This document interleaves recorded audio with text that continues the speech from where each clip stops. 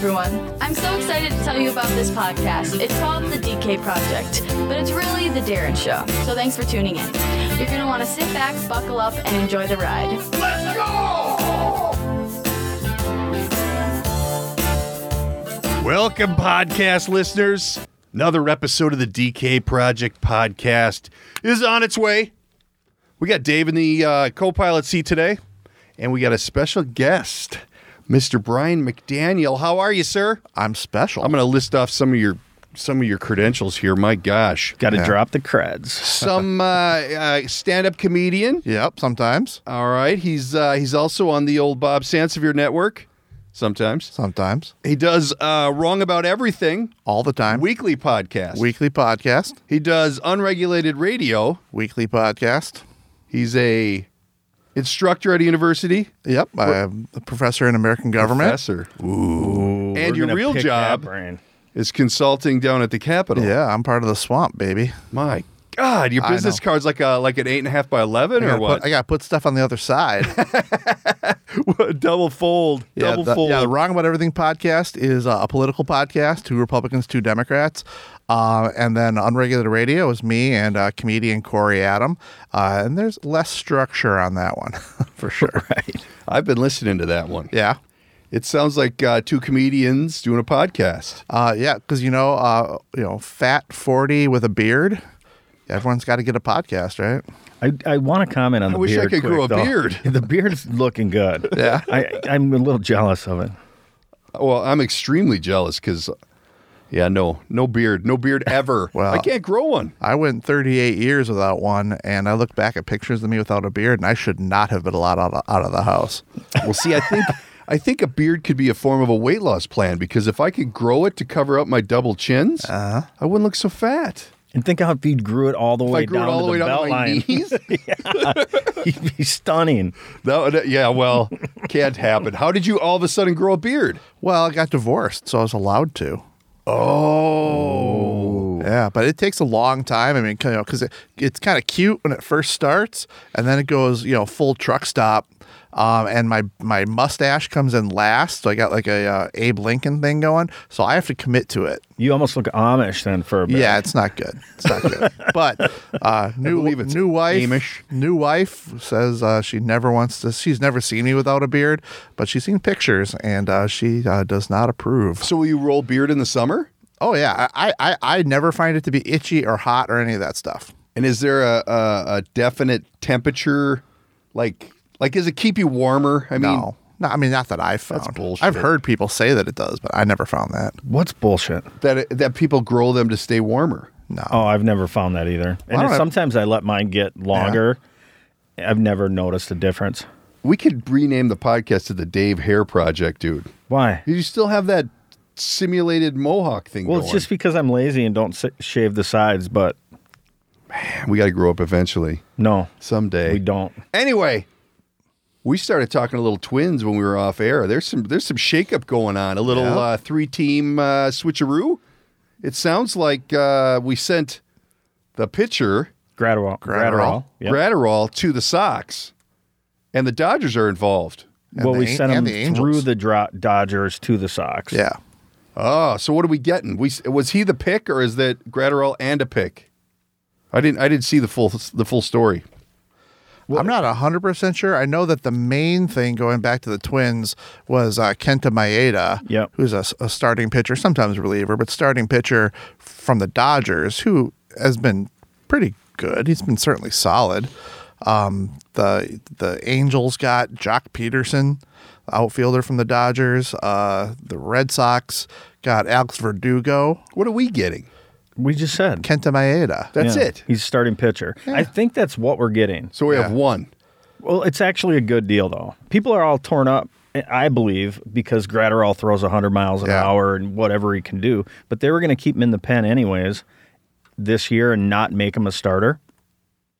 And it probably goes... He had Tommy John's 4 years ago, something like that. Yeah. And they probably don't want him to get hurt again, and that's why they wanted to just convert him to a full-time reliever, because he was a starter in low A, high A, AA, and then but then when he went to AAA, they put him in the pen to get him ready to help with the playoff push. So who's the one with the big contract? Somebody was talking about a $92 million deal that somebody's got to absorb. What's that all about? He's going. Go ahead. No, sorry. Well, so going to the Dodgers is Mookie Betts, who's in the last year of his contract. So Mookie Betts is going to asked for $400 million. Yeah, why not? He won't get, but whoever signs him ultimately long term will pay, $300 million. And then David Price, half of his contract is being paid by the Red Sox. So, but Maeda, he'll be like the number 2 starter on this team, I think, after Berrios. He's pretty good. The thing that I like about him is his strikeout to innings ratio. He averages I saw that good ratio. You didn't see that. You don't deep dive this stuff. I don't. But, he averages almost 10 strikeouts per 9 innings, which is really excellent. But his ERA is a little high, which means that he has a pitch that's flattening out on him and it's getting hit. So they'll figure it out. I like it. What a baseball mind. Yeah. Well, the Dave zone. If you think the Twins are in win now, this is a win now move. How many pitchers does that give us? What do we have? So that's 2. No, Rios and Maeda. Odorizzi. Okay, 3. Pineda. What was that one? Eventually Pineda. He's out back in April? He's suspended for a while. No, May. Was it 40 games? For? He had a little substance of excellence in his body. Chemically challenged. Blame it on the juice. They got Rich Hill, but he won't be back till mid-season. He's July. He's July. Yeah, he's our age. That's a strong, older roller. That's kind of just the All-American name right there, right? Yeah, but hey, you know what I heard last night? We had hockey. They had a 13-year-old kid named Raymond. When was the last time you heard a young Raymond? I like it. Yeah. Bringing it back, baby. They should bring Hazel back, too, for girls. Yeah. Hazel. My great-grandmother was Hazel. I love that name. I have a friend with a niece, little baby named Hazel. I love that. Yeah. It's coming back around. So what I was... Oh, back to baseball? Yeah. So what I was going to say is we do have some other pitchers that can help in that 5th spot. So I actually love this deal. I think it's... the Twins always are trying to win in 3 years. And for once, they made a deal that will help them win next year, and I really like that deal. Well, we got the new third baseman. What more do you want? Well, it's coming. We're going to beat those Cubs. Do we play the Cubs at Wrigley this year? I'd have to look. I'm not sure. But, I mean, it's kind of looking like the Yankees-Dodgers have, like, all the cards, so. Yeah. But anything can happen. That's nothing new. Nothing new at all. Yeah. With Batson, Price, and whatever. I mean, the Timberwolves did something too, didn't they? Oh, they had a huge deal, but I'm not the basketball guy. That's going over to my left here. Robert Covington got traded. I mean, but I know we got like the first-round pick and something else. I'm not as up on that. No, we got a conditional first-round pick, so that means it's lottery protected, right? Yeah, that means if it's in the lottery, we don't get it that year. So until they're out of the lottery, then we'll get the pick. Half my listeners just unhooked for basketball. Basketball, nobody cares. Well, at least we're not talking about soccer. They all would have unhooked, dude. Soccer, it's the new American sport. Kickball. Hey, we got to talk about the Super Bowl. I know we're a couple days past, but. A lot of hubbub about the halftime show. Yeah. I was at a group's house, and the ladies were in uproar. Really? About how provocative the halftime show was. They didn't like the polls? Yeah, that poll was a little much. I heard afterwards that it was a play on the... or movie, Hustlers. Yeah, that's what everybody says, but the GMA happened to be on, and they said it was a King Kong... on top of the antenna, on top of the building reference. And somehow they tied that to Kobe. I don't know what it was, but who knows? But yeah, I don't know. 50 never looked so good, in my opinion. Well, I think it depends. Here's what I found, that it's generational. My mother-in-law, who is, all, just hear me, I'm woman, hear me roar, big time liberal. She thought it was exploitive, and she thought that it set, females back, that it was terrible. My sisters-in-law thought it was empowering, and they thought it was great. My daughter, who's 9, and she actually didn't watch the show where I was. That she texted me the next day saying that her classmates were upset by it. Why? Well, I mean, I think here's what I think. I'm not Charlie Church when it comes to those things, but I think that it was not maybe not acceptable for a family audience. Oh, that's probably true. I don't know. The 15-year-old kid next to me, he liked it. I bet he did. Yeah, he's still liking it. The one thing I took away from all the boys coming in to see the halftime show is they played that little Led Zeppelin riff in the beginning, and they only knew it as the intro to Call of Duty. Yeah, I could have used more of that Zeppelin thing. I thought they were going to rip it. Cashmere that they did? Yeah, so here's the trivia question I have for today. Do we know how old Shakira is? I do. Do you? I'll guess. Give me a guess. 32. 43. Are you shitting me right now? How good does 43 look? 43. I was going to say she's like 25. 43 is awesome. Holy whatever. Give you a math problem. How many times does 47 go into 43? One. Is that math? I don't know. One. I was blown away. I heard that and I'm like, there's no way. I thought she was a kid, but evidently she's been around a little bit. Yep. Which is cool. Longer Good for than her. I thought, though. Wow. Yeah, no doubt. Hey, what about, I'm just looking at my notes here. I was talking last week about the Aaron Hernandez Yeah. doc. Have you seen that? I did, yeah. Okay, so I went through it. I got 3/4 of the way when they had gotten to the part where the Commonwealth of Massachusetts has this abatement rule where if you're not alive during your appeal, Yep. it's automatically cleared.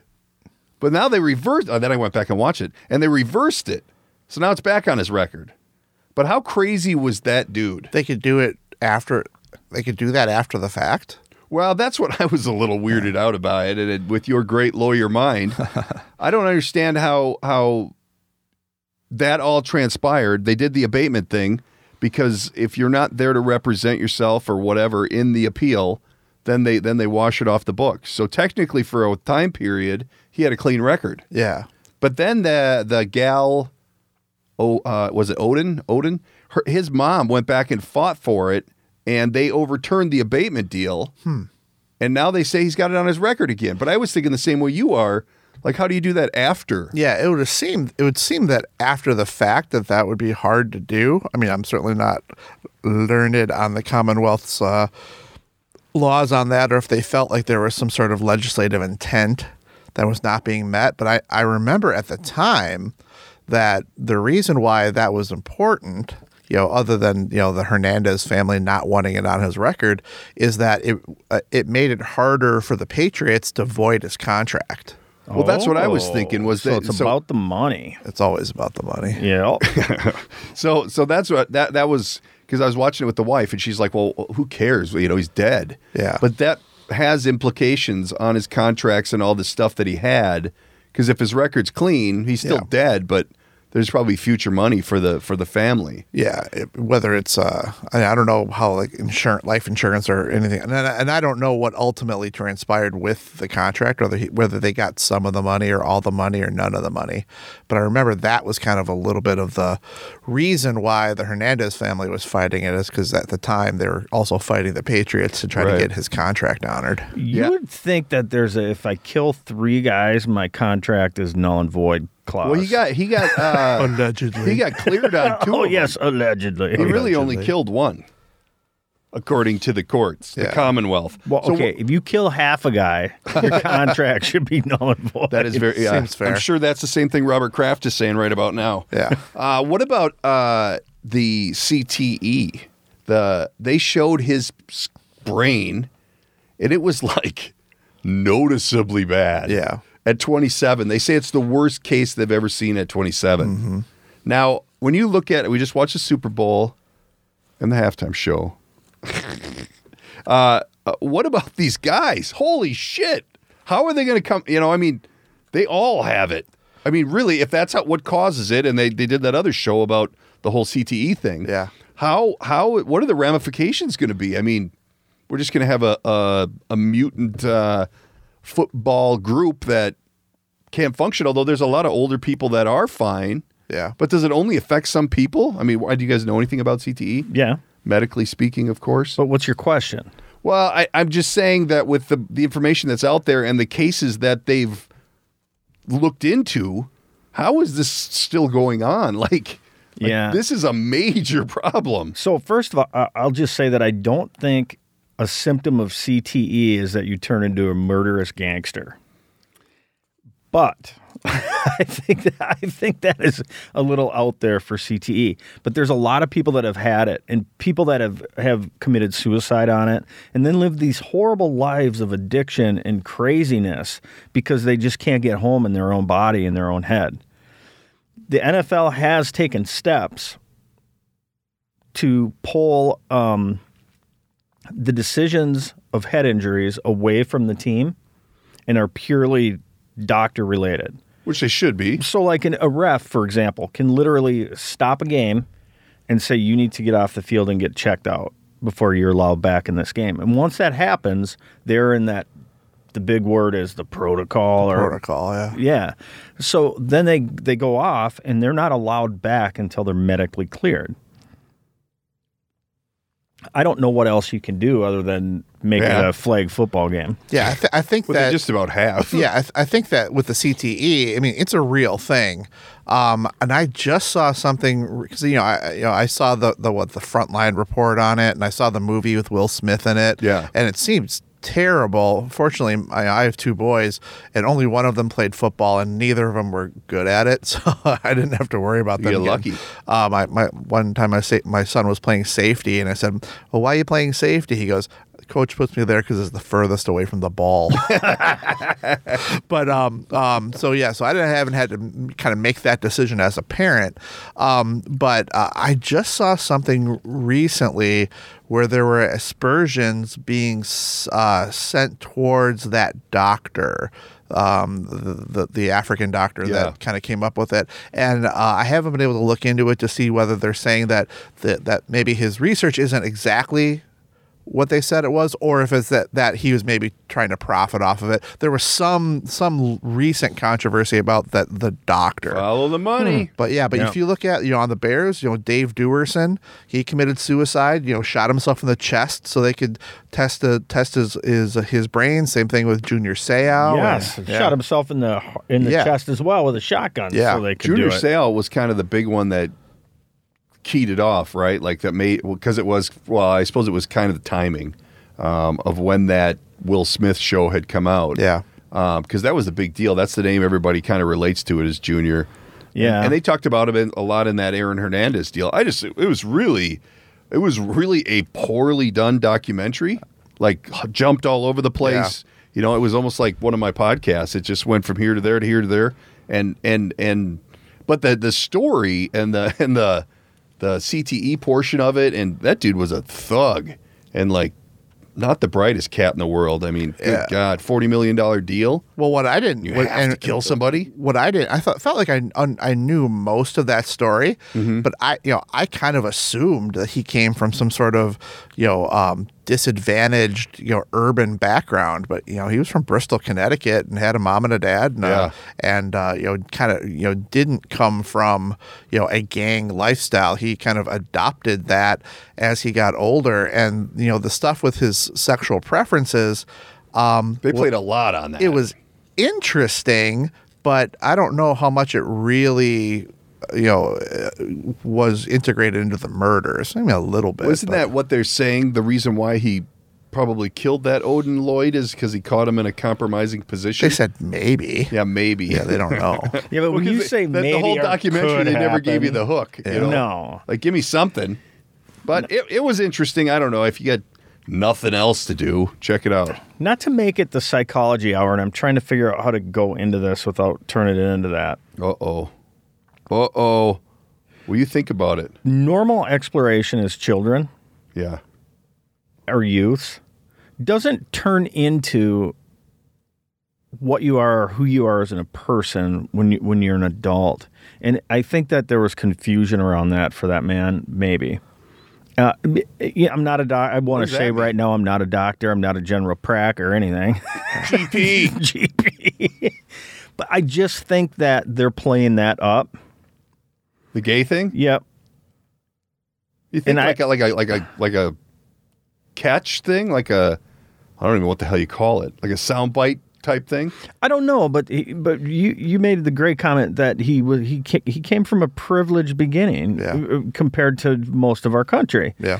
And he wasn't a gangster when he was younger, and then he started hanging around these dudes, and they start leeching off you and pulling off you and trying to get you, and pretty soon you're going to be a gangster if you're going to hang out with gangsters, you're going to turn into a gangster. That's true. And I think there's more relevance to that in the story than there is to this sexual thing in the story. All right, enough of that. On to the funny. Bum bum bum. So give us the preference list. What is your favorite thing? Like, what's your thing? Like, somebody comes up, and Brian, what's your thing? Like, you lead with comedian, or do you lead? No, I mean, obviously it depends on where I am, but with social media, I would say that at the Capitol, which is where I spend most of my time, the representatives and senators, the first thing they want to talk to me about is comedy. And in comedy, they're always trying to talk to me about politics, how long have you been in the comedian world? It'll be 3 years. I started really late. Now, because of all the public speaking I did, I would say that, there was always like a humorous part of the political stuff that I did. But I didn't formally start, maybe it's 4 years, depending on when but I would say the first time I did an honest to God open mic it'll be 3 years in April. And you think you had a benefit because you were used to the public speaking? Yeah, because I was never afraid of just going on stage. Right. And, I wrote for pretty much a year before I did it. So, and I knew that my material, and they start you off at 3 minutes. So I knew that my material wasn't so terrible.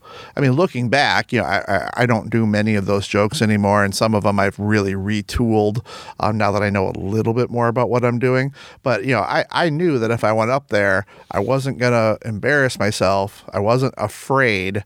My biggest fear was just, forgetting a joke, which didn't happen. And so are you a writer, like a writer downer? Well, I don't need to write down the joke, but I would say that my act is somewhat dependent on sequencing.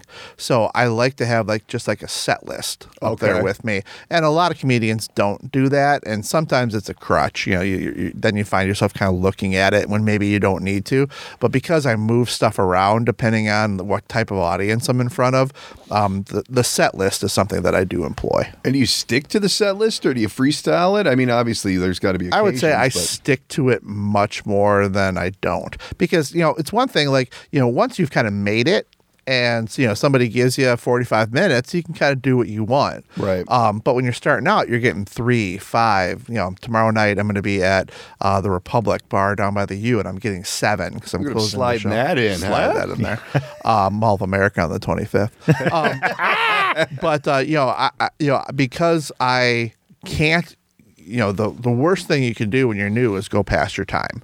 Yeah. They give you the red light. If you blow the red light, a lot of 30-second or what's the? It could some places will say, when do you want the light? Mm-hmm. I remember when I used to run a show but I ran it way before I was ready to. I just kind of happened to be in the right place at the right time. And one comedian said, well, I want you to light me at 10 minutes. And I said, I don't know what that is. But yeah, some places it's either a minute or 30 seconds. Okay. I time my stuff out I'm pretty regimented. Are you at home in front of the mirror? Yeah, a little bit. Doing shtick? A little bit. Because sometimes it's not what you say, it's how you say it. Oh, for sure. And, sometimes people will take pictures, and I can look at the picture and tell which joke I was doing. Oh, do I have my hand up here? Am I pointing back? Am I pointing back here? But yeah, I mean, I'm definitely on the new side, but I feel like I'm integrated into the community now. I like it. That's awesome. I'm jealous as hell. That's on my list. You could do it. You could do it. You go to a couple open mics, see how unfunny almost everybody is, and you'll get confidence. I was at an unfunny one the other day. Yeah. And I felt a lot better about myself, but I don't know. You think it's then the lights are on and you're like sweating like a pig, and then I'm like, Jesus. I don't know. You go up there with the beard on, you got it over the steel, and then you pull the. I want to be able to do it in the next 10 years. And then you pull the beard off mid-set. Boom! Hey now, you're a superstar. Speedo. Right. Done. I was just listening to Bert Kreischer, and he made a good point. He was just doing a show. He just started his new tour, and he had a deaf lady on stage. The sign, Yeah. And he's like, it adds a whole nother element. Like, you almost want that because then you can like, oh no, it wasn't him. It was Tom Segura. But it adds a whole nother element because now you can play on her. Like, whatever. He also said he's doing a Spanish tour. And if you find people in the audience that don't speak Spanish, then you can, play with them. I don't know. It was interesting. I do have one joke that is somewhat dependent on people knowing Spanish. And well, now we got to hear it. I don't know any Spanish though. My question for the Spanish speakers is: when you go down a slide, do you ever go "No Sotros"? And then some people laugh, and then I say, "Well, for those of you who don't speak Spanish, nosotros means we." Which means that's a fantastic joke, and one of these days I'll find the right room to tell it in. So some people laugh at the second part too. And for some people, that is their favorite joke, and I told it for well over a year with no laughs at all. And really? Then it just kind of hit, and now I'm almost kind of over it. But So is your full 7 minutes? Is that you bring all the A game? Or do you try out some new shit where you might lay an egg and then you got to? Yeah, I mean, if I'm at an open mic, I always try to do something new-ish because it's only going to get good if you do it in front of people. Right. But there's some stuff like that I almost always have in it. But some stuff. Oh man, that's cool. That's cool. Yeah. No, I mean, if you gave me 20 minutes, you're going to get pretty much all the stuff that anyone that's funny at all. Yeah. Do you like write stuff that you think's going to kill and then it just doesn't work? Yeah, all the time. Isn't that brutal? There's some stuff I have that I think is so funny and no one ever laughs at it. Oh. Yeah, and then there's some stuff that was like complete throwaways and then that's what they laugh at. And sometimes you don't know. I mean, you tell a joke on Monday and people laugh. You tell it on Tuesday and they don't laugh. I got to think telling jokes on Monday is going to be a bitch no matter what you do. Well, Monday is where you go to the Acme open mic, which has got the best crowds. Really? On a Monday? Because it's free.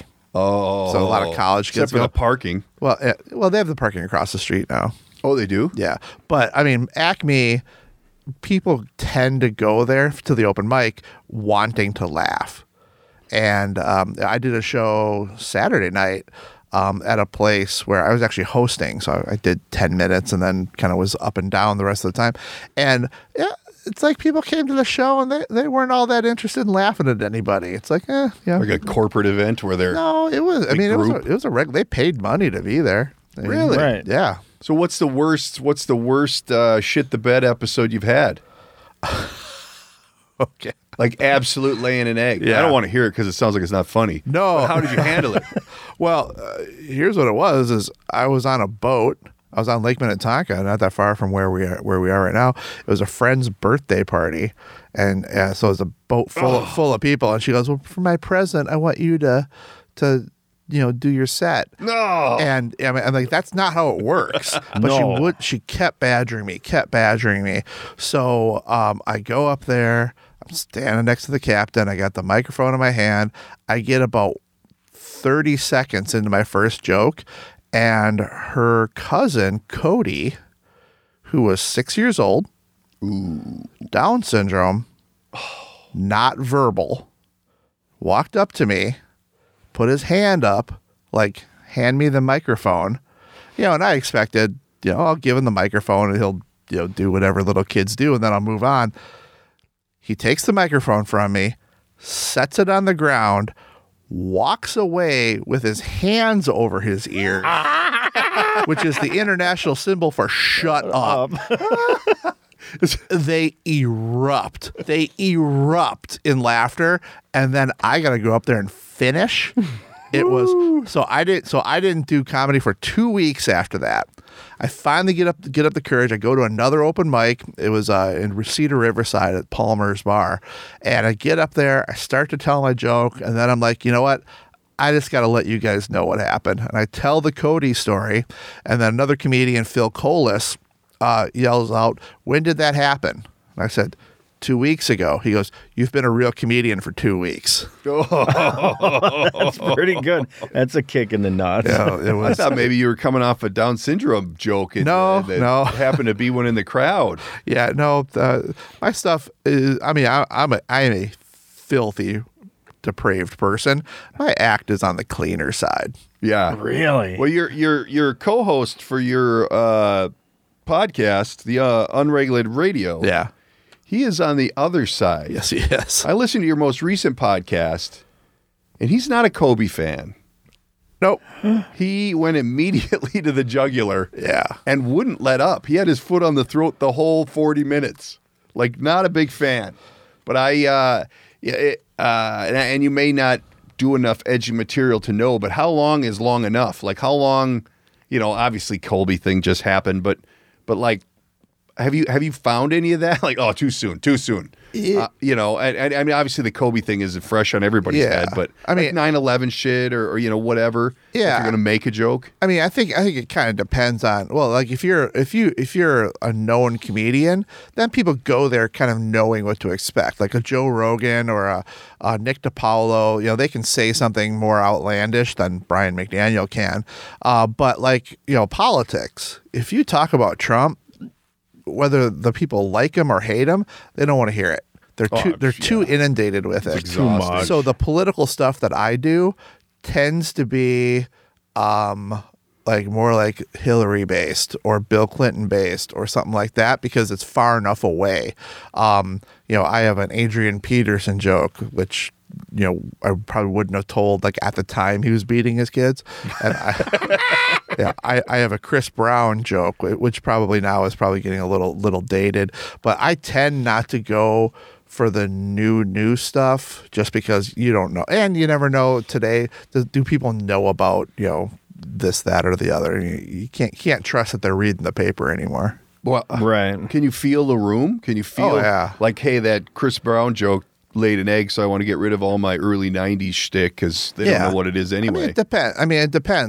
Sometimes, the racial makeup of a crowd will make them either, more or less apt to laugh at anything. Certainly the age. Oh, yeah. Right. My sweet spot is,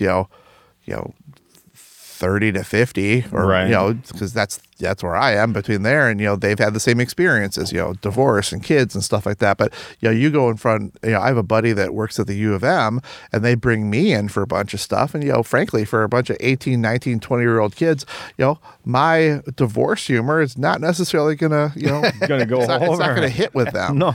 Unless they're in a real bad breakup with the high school girlfriend. Yeah, my mom and dad say stuff like that. You have any White Claw jokes?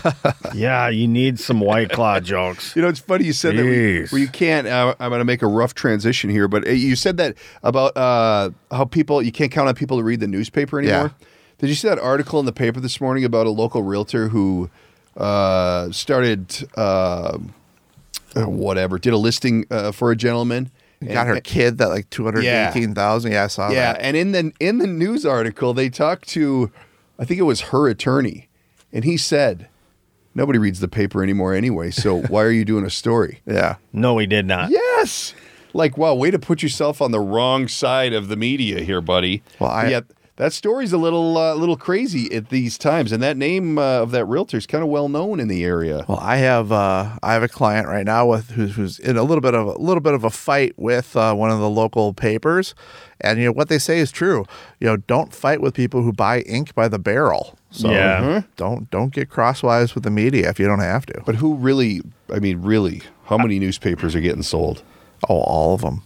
It's so different, because this is my 20th year up at the Capitol, and the Capitol Press Corps was so much bigger and more apt to cover local issues then than they are now when they rely a lot on kind of the national AP and stuff like that. Yeah. Well, even talking to Sandy on the Bob Sansevier show, they don't even send anybody for Super Bowl coverage or nothing anymore. It's just, there's no money. Yep. There's no money at all. It's kind of a dying thing.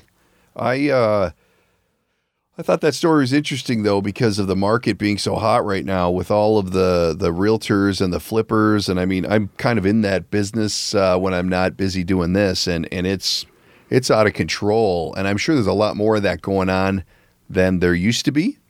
But this particular scenario kind of worked because her kid has a different last name than she does. And but the fact that she pulled the wool over the seller's eyes, that's going to end ugly. Yeah, what were the facts on that? I mean, did it matter that it was her kid? Was somebody going to make that money anyway? Well, part of the so the way that I took from the story, and I, like I said, I'm in that business. So what happened is she went to get a listing. And, sold the guy on a price. Here's the price. But we're going to keep it off the MLS. We're going to do it kind of, within my realty company and whatever. So then it doesn't sell. She says, hey, let's drop the price.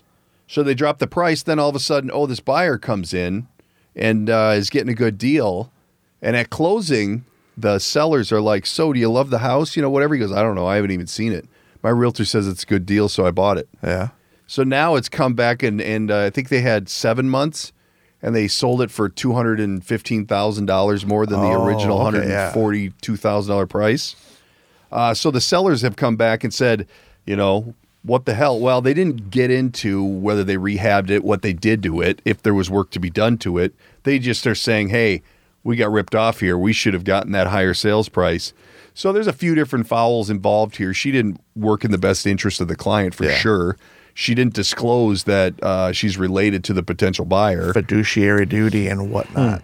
Right. So there's a lot of red flags there, and I being in that business, I never wanted a real estate license because I didn't want to associate with these folks because they're kind of creative. Let's say that they're creative. But yeah, this particular story made the paper, and now it's going to be a big, I'm sure that'll add a 25 and 26th page to the purchase agreement. Because there's only, when I bought my first house, it was, 5 pages, and now it's a novel to buy a house. I have a Chris Lindahl joke, and they love it. Oh, really? Yeah. Is it bashing him? Kind of. Let's hear it. Well, it's not that great. It's something like, I'm talking about my wife, and say I love my wife. I love my wife more than realtor Chris Lindahl loves putting you in your dream home.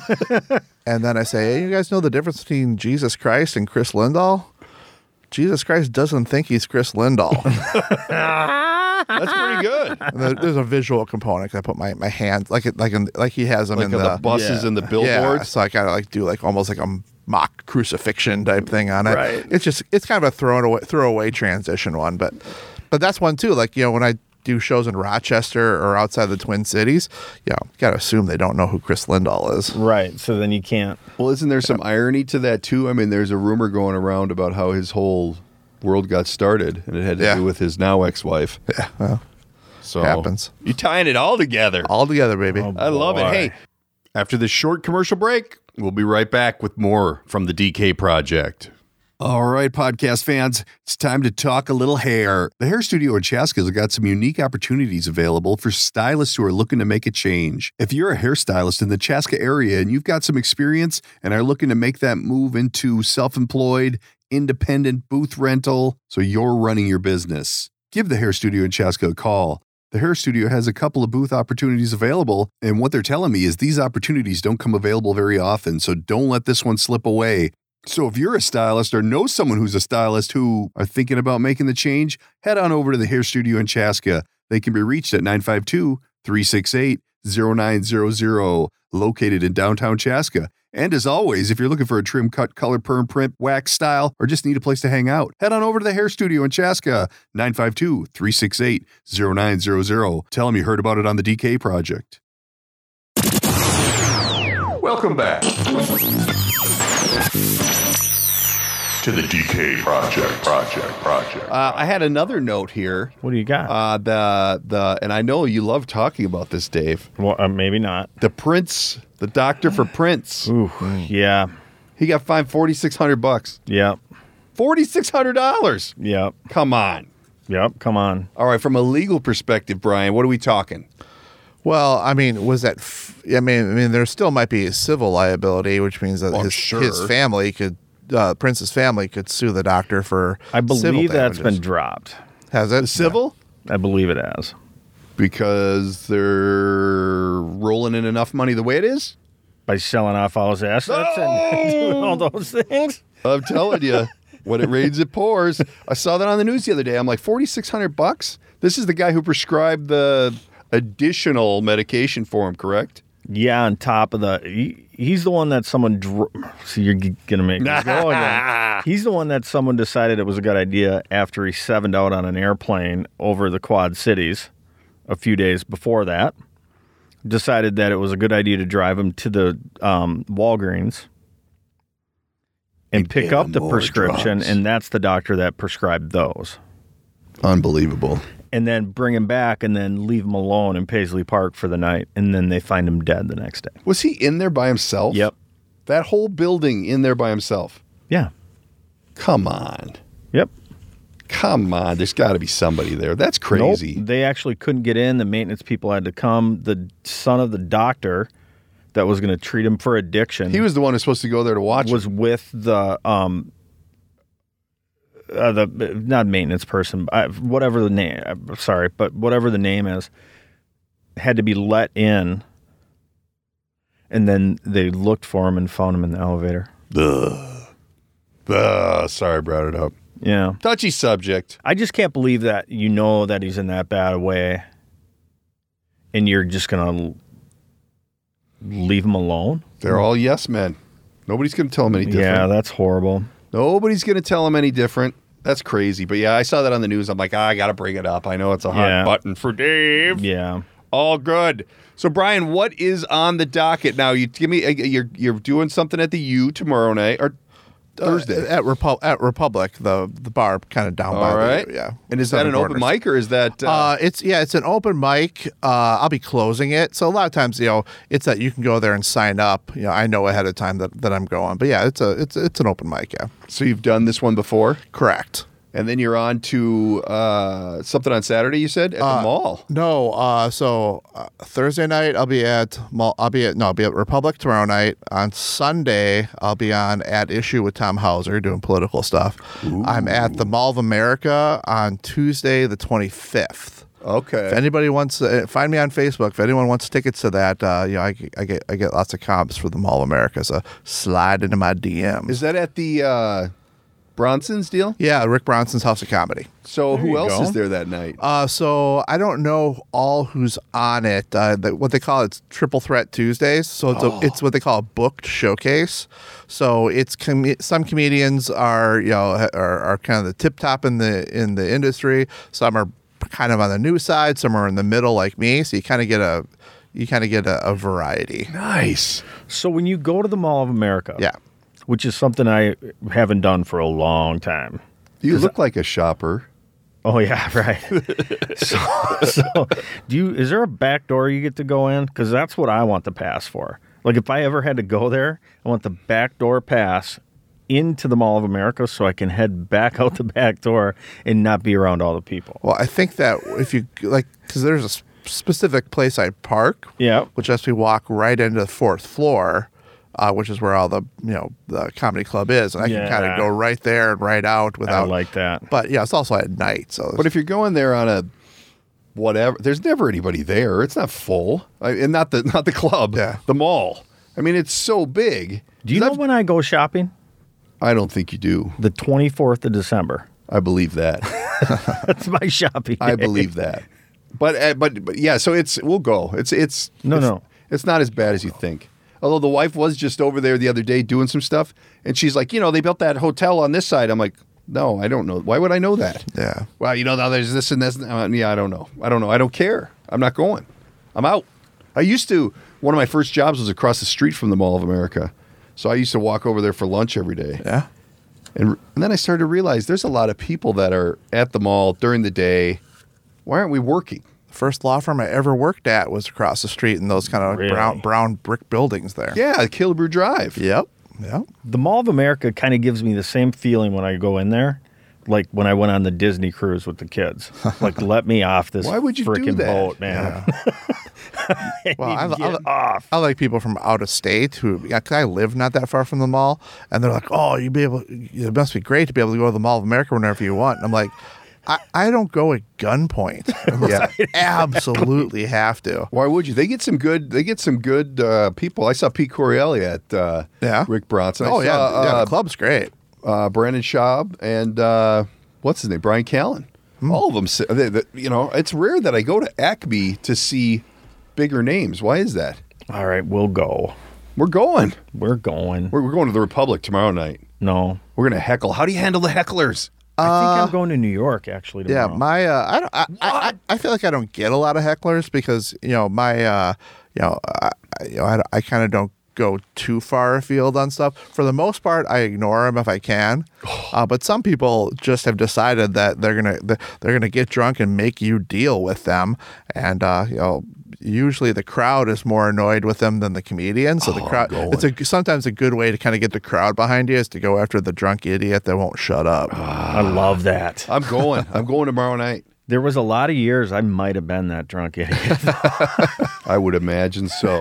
When I used to have the coronavirus. So is it a thing where you don't? Is it a thing where you don't go to the mall or the comedy clubs, or are you not allowed? What do you mean? Like you've been overserved in the past and decided to state your comedy routine from the stands. Are you I've never been 86 from anywhere. A heckler back with a in restraining the order? Ashbury days or drinking days or whatever you want to say. So is that what you're calling it now? Is the coronavirus? Yeah, that's when I had the coronavirus. That's easy. That's low hanging fruit right there, buddy. Well, and because, like I said earlier, how I'm kind of sequenced. I tend to just not want to break. I don't want to get out of my own rhythm. Oh man, I got to see how this works. I do too. How do you deal with them though? Do you do you have jokes set aside for dickheads, or kinda? How does that work? Kinda. Yeah. And most of them I've stolen from other comedians who I've seen like, oh man, that was funny. I'm gonna say that. But where's the line on that? I've always wondered that. Where's the line on? I heard this in the car the other day, and it's pretty funny, and. I mean, like it's not a part of somebody's show. It's like stealing a joke? Never steal a joke. Your words, not my words. Yeah, don't steal jokes. No one should ever steal jokes. No. But just seeing how they deal with hecklers is something that I'll sometimes I'll repurpose it, but not anything that's like really in their act. That is a very quick way to become unpopular in town. Oh, I would imagine. Yeah, they yeah, that was Joe Rogan did that with what's his name? I can't even think of his name right now, but he stole his jokes. It got ugly. But so is your plan to grow that? Like, is that where you're headed? Or is that... No, there's no money in comedy. Yeah, but it's something that everything leads to everything else. I mean, Minneapolis, St. Paul, small towns. Everything kind of like I've gotten comedy gigs from the politics. There are clients that are interested, in the comedian stuff. So I feel it's all connected and building the brand. But the comedian stuff will never be anything that I would like. Try to use as like an income source. Your daytime gig's pretty good. It's okay. There's a lot more money at the Capitol than there is in comedy. Well, I say, to people who'd like to make fun of the swamp, I say, come on in. The water's warm. I don't. Exactly. So what's happening at the Capitol? Is they go back to work tomorrow? No, we go back on the 11th. On the 11th, and we have to constitutionally, by the Minnesota Constitution, we have to be done by like the third week of May.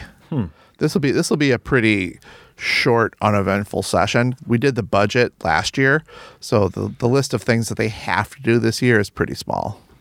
So we should talk presidential race for 2 minutes. 32 seconds. What happened in Iowa? Oh my God, they screwed that up so much. It's amazing. How did I haven't followed it at all? How did it get screwed up? See, Iowa's a caucus state, and Minnesota's a caucus state too. But we actually got rid of our caucuses for the purposes of picking presidential candidates starting this year. But Iowa always gets to go first, or in recent history has gone first.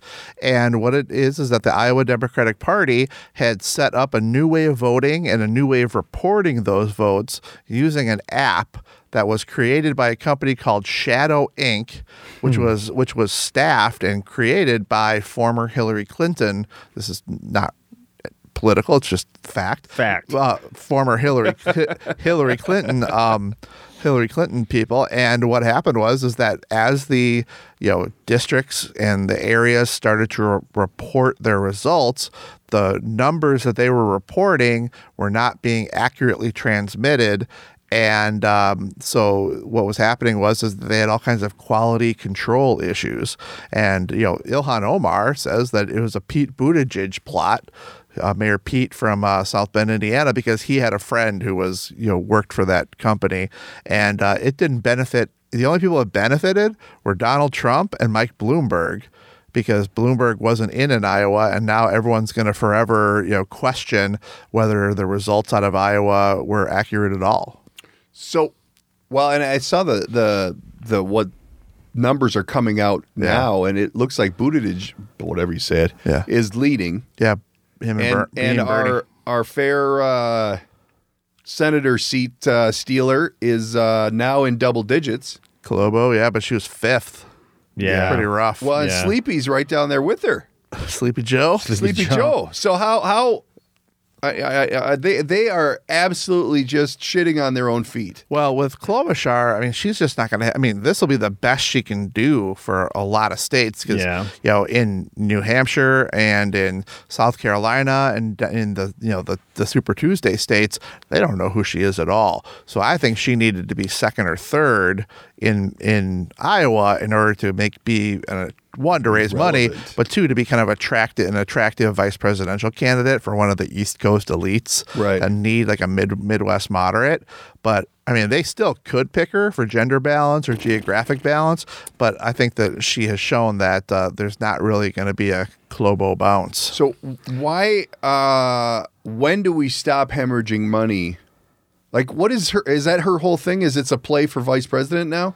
Well, some people say vice president, some people say attorney general, but some people say that, with Bernie and Elizabeth Warren being so far to the left, with Mayor Pete being so untested, being the mayor of the fourth largest city in Indiana, and with Creepy Uncle Joe, being...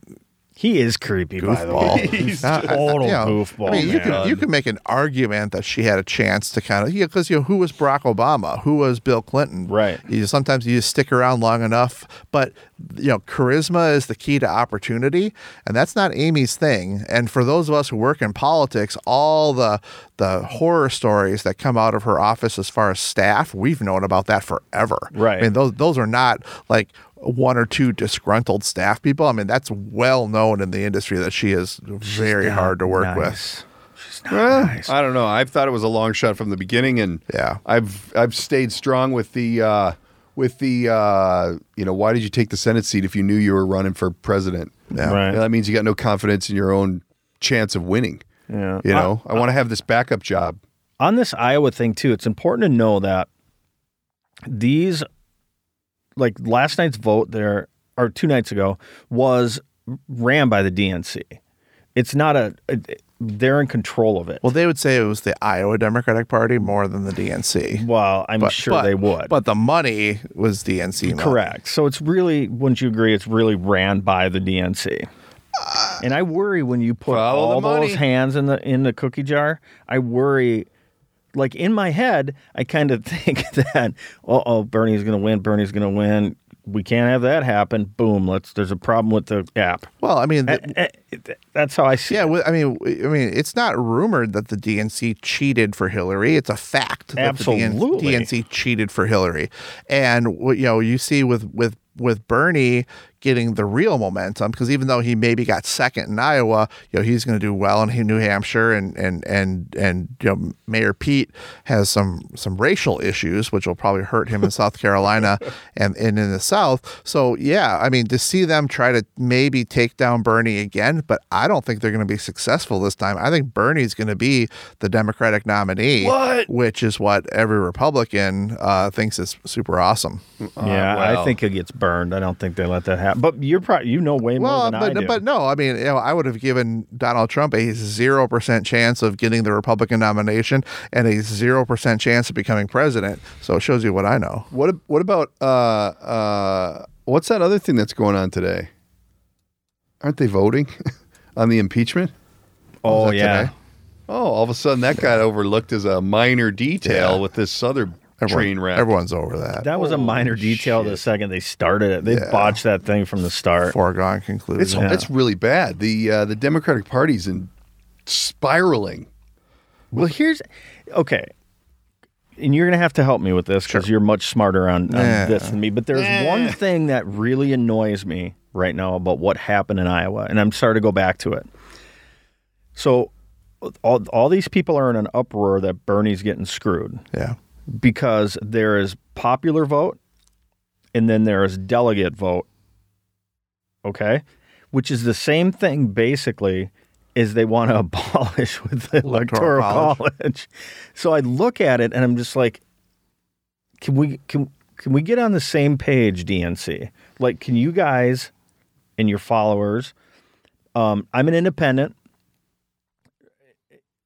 strong independent too, but I just think it's crazy that the way the wind blows is the way everybody goes. There's no, the people in the middle there's very few of them right now. They're either way over here to the left or way over here to the right. And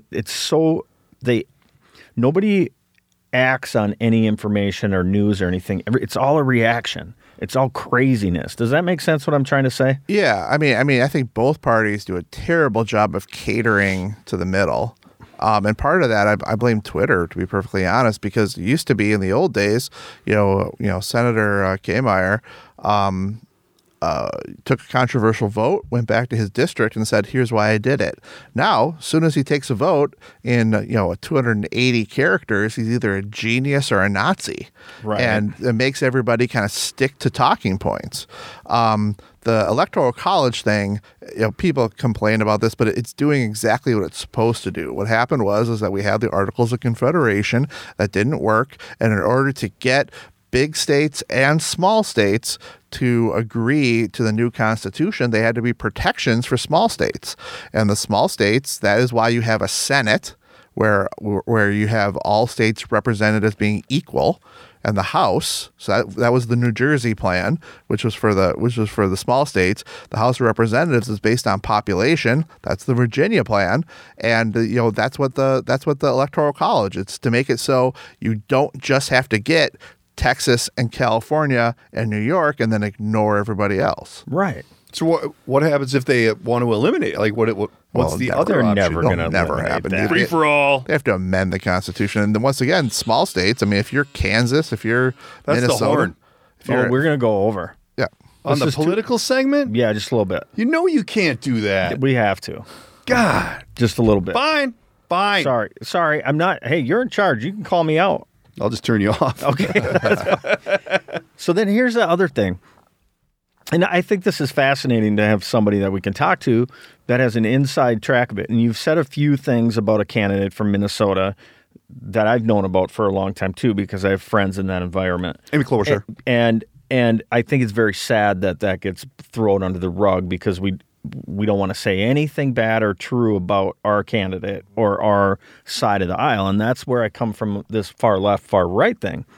Last night on Twitter, or not on Twitter, on Facebook, I'm currently banned from Twitter, by the way. Really? Yeah. Oh, you rebel. Yeah, I brought up... Were you sending selfies of your swimsuit area again? No, I said something I shouldn't have said and wrapped it in with what happened in Libya. What? And how now there's a slave trade in Libya, and it didn't, about a certain individual called Hillary, and it didn't go over very well. So how long Twitter are you banned for? Life. Life? Mm-hmm. We'll be posting that on the DK Project. Can't even get it anymore. It's all been, they got rid of me. Really? Yeah. What exactly did it say? I can't say exactly what I said. Really? On here. No, I know it's live, but I don't want to offend anybody. All right. Well, with what I said. I'll tell you what I said. Glad you brought it up then. I'll tell you what I said. All right. But I won't say the words I said. Oh, okay.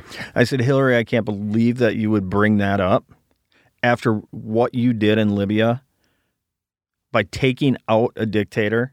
And I know you didn't personally do it, but you had it done. And then left Libya to a slave trade of African-American people that then you say you protect. And then I posted a picture or a video of the slave trade, the auction happening in Libya. In about 5 minutes, my Twitter account was gone. Dude, you need to get a hobby. If you spent that amount of time... Okay, is everything I said accurate?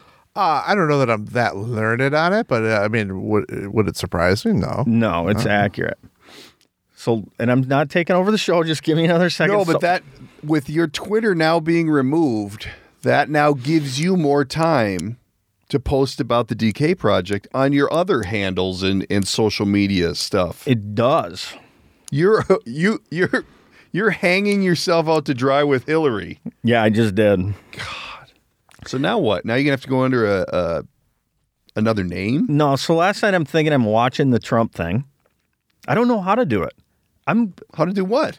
Get back on Twitter. I don't want to get back on Twitter. I don't like it. I didn't even know you were on there. So no, well, I'm not. I've been removed. Did this just happen? A couple months ago. Maybe you need to pen a letter. No, I don't care. So then I'm watching this last night, and right after the debate, all my friends on the right are like, that was the greatest thing I've ever seen. And all my friends on the left are going, lies, lies, lies, lies, lies. So I simply said this on Twitter. Okay. You weren't on Twitter anymore. I mean, on Facebook. I'm confusing the two. My bullshitometer's going off like crazy. You can look it up.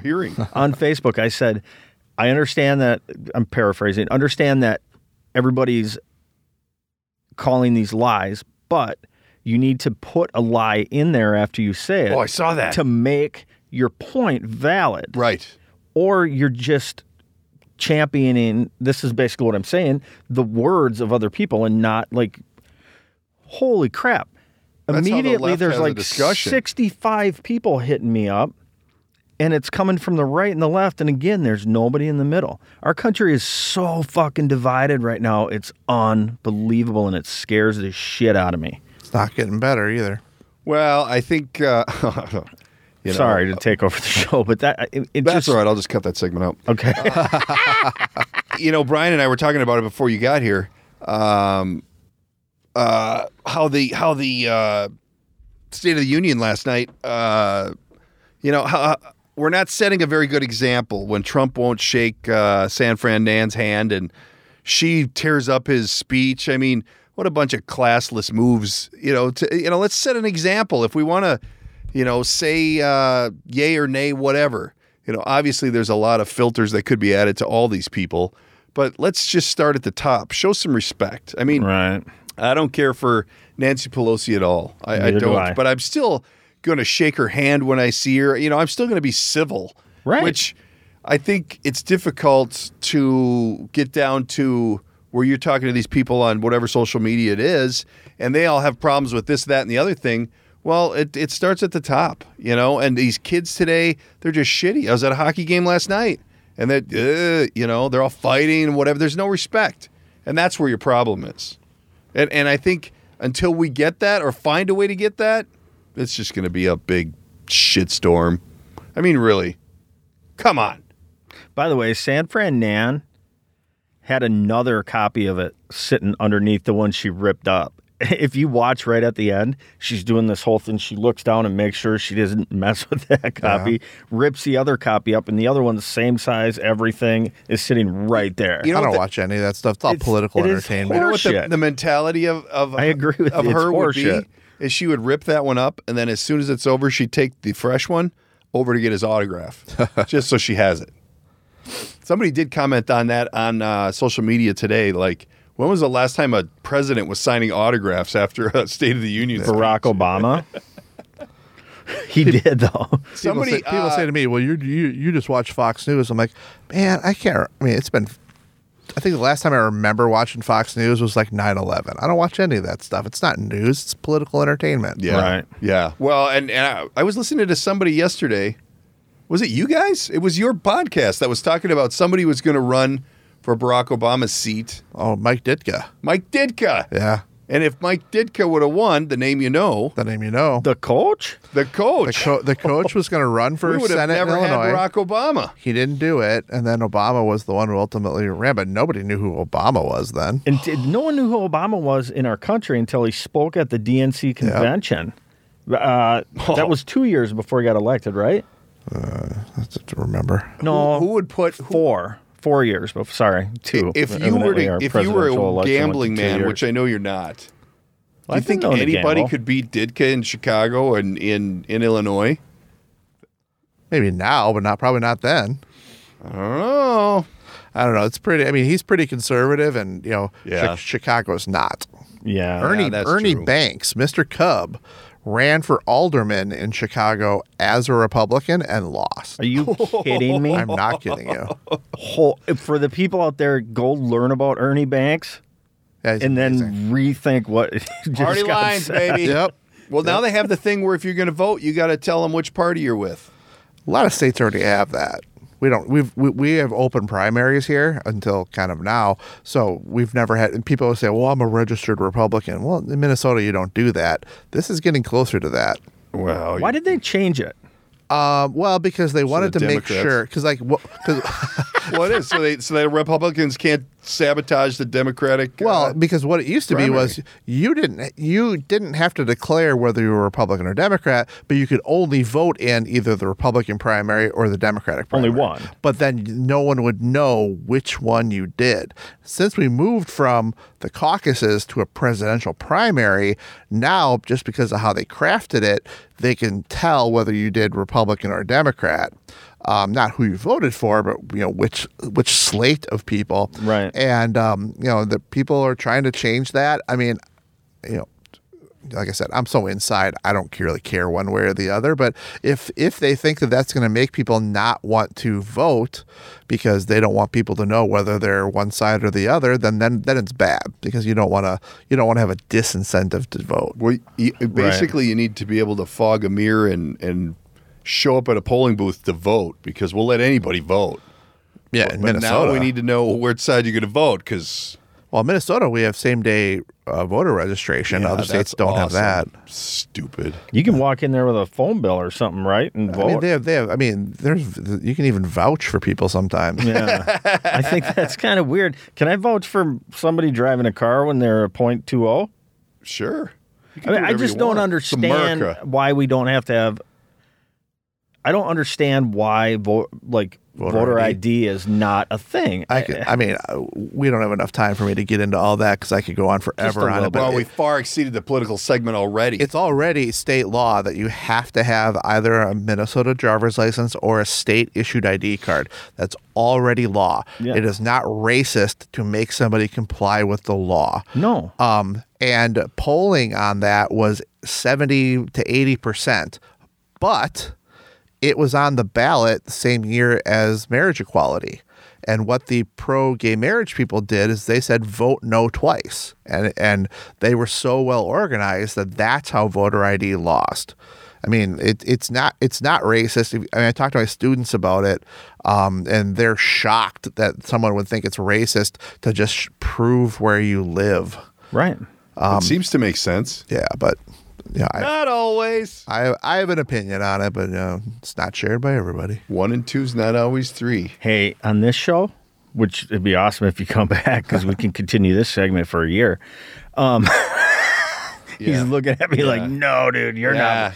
David, you're gone. I'm not saying. I'm just saying. My listener numbers would drop through the floor. So we got to wrap this bitch up. Yep. Your political segment ran on. Sorry. People have to work. They have jobs. Hey, it's what's in the air right now. So, Brian McDaniel. Yeah. Wrong About Everything is on every podcast any place you want to any place you find podcasts. Unregulated radio. You do that with Corey Adams. I do. Two Comedians podcast. You are at the Capitol comedy shows, everything going on. Tomorrow night at the Republic, 7 o'clock. I think it starts at 7:30. 7:30. That'll be Thursday. Yeah, Thursday, free show. So it'll actually be tonight. That's a free show. This is a tomorrow thing. Free show. And then check it out. What is your best social media? You can find me on Facebook at Brian R. McDaniel, and same thing with at Brian R. McDaniel on Twitter and Instagram. Perfect. And as always, you can find Dave on Twitter at DAVVID because, the David one is gone now. So we have to get creative. So maybe he'll start posting about the show. Anyway, we're going to wrap this thing up. Everybody tune in next week. Check Brian out wherever you can find him. Go see the comedy show. I'm going to be there at the Republic because I got to see this happen. So I'll give you a full breakdown next week on the show. So everyone, until then, take care. Peace. Yep. That's it. That's the end. That's a wrap. Read the shtick. That's a wrap for today's episode. Don't forget to subscribe and tell all your friends. If you'd like to reach out, you can use the studio line at 612-504-6500 or by email, thedkprojectpodcast@gmail.com. And of course, there's always social media at the DK Project Podcast. Thanks for tuning in.